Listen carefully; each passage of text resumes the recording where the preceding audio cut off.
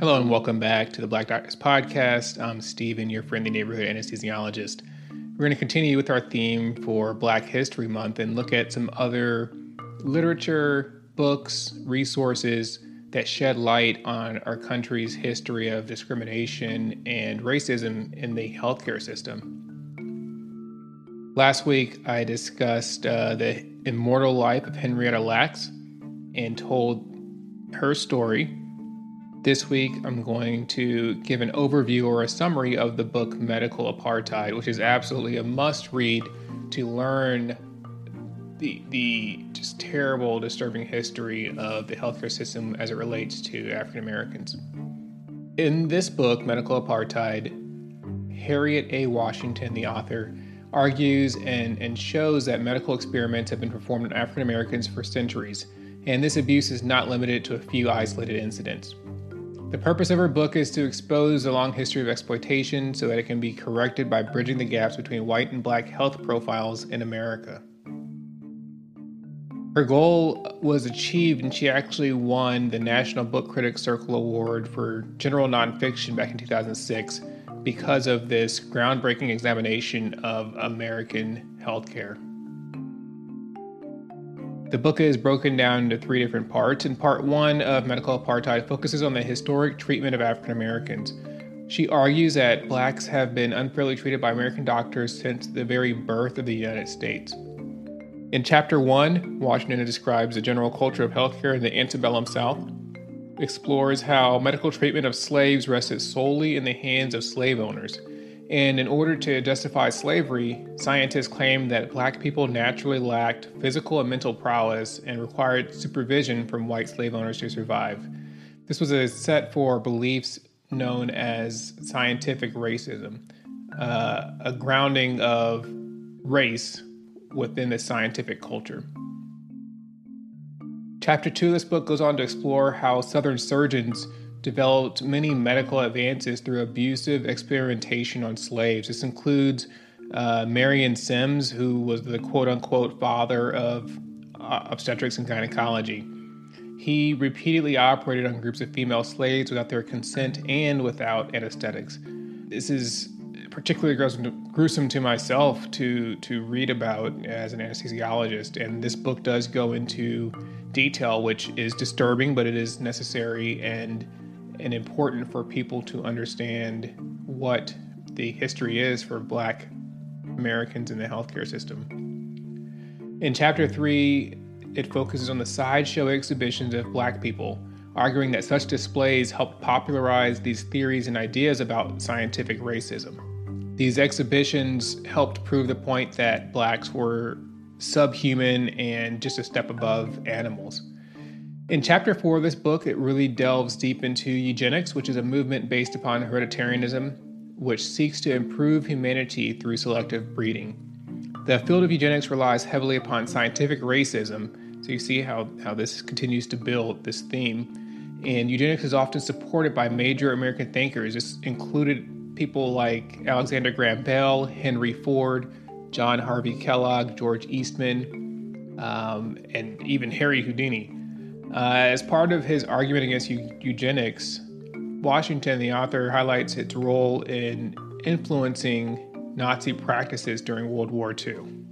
In the 19th century, many doctors learned how to operate by practicing on Black bodies, and Black cadavers were also used for dissections and autopsies.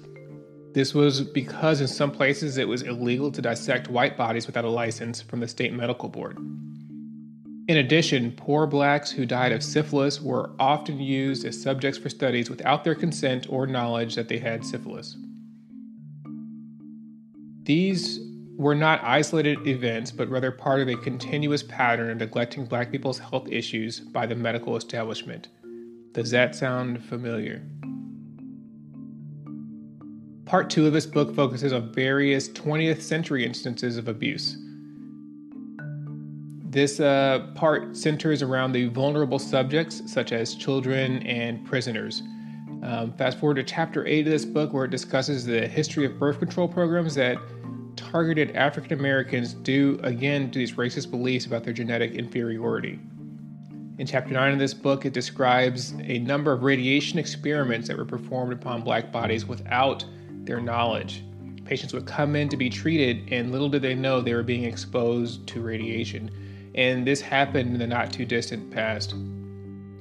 In chapter 10, there is discussions on prison experiments and how prisoners were manipulated into agreeing to be research subjects despite not knowing what they were getting themselves into. Again, raises issues about true informed consent and autonomy. Chapter 11 of this book focuses on experiments on Black children who are portrayed as naturally aggressive criminals when young. That is true even for today, where African American children are vilified and viewed as older than they appear, aggressive, violent, and this directly translates to how we're treated in interactions with law enforcement and other organizations. Part 3 of this book describes how cutting-edge medical developments may impact African Americans. So DNA testing has freed many Black people who were falsely imprisoned, but the author notes that the growth of governmental genetic databases may grant police a new means to unfairly target Black people.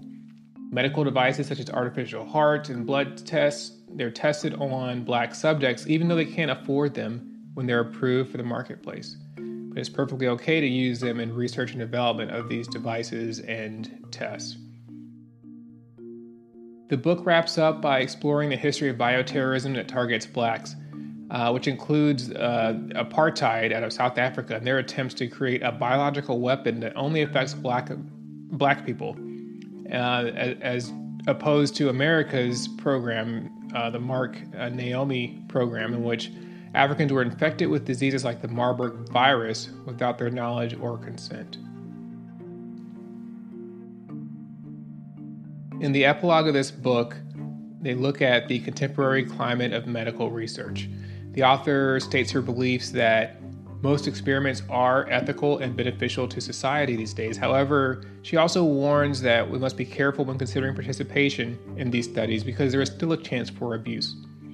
To ensure this doesn't happen again, the author suggests banning exceptions to informed consent and requiring researchers to follow the same standards no matter where they're conducting their studies. I highly, highly, highly recommend picking up this book. A bit of a warning, the things you read in this book are going to be shocking and disturbing. It's terrible to see, terrible to think about, terrible to know that these things happened in our country to people.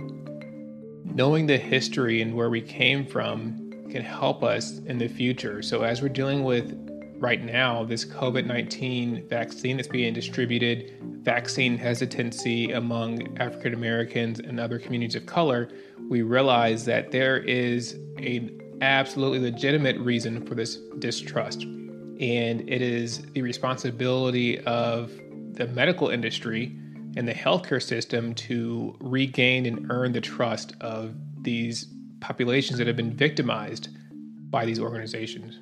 Thank you again for joining us on Ethically Sourced. I truly hope that by getting into these different issues, we can all look at our own practices and see what we need to improve upon to ensure we're providing equitable care to all of our patients. Tune in next week where we'll be looking at another book that is instrumental in influencing the history of the Black experience with healthcare.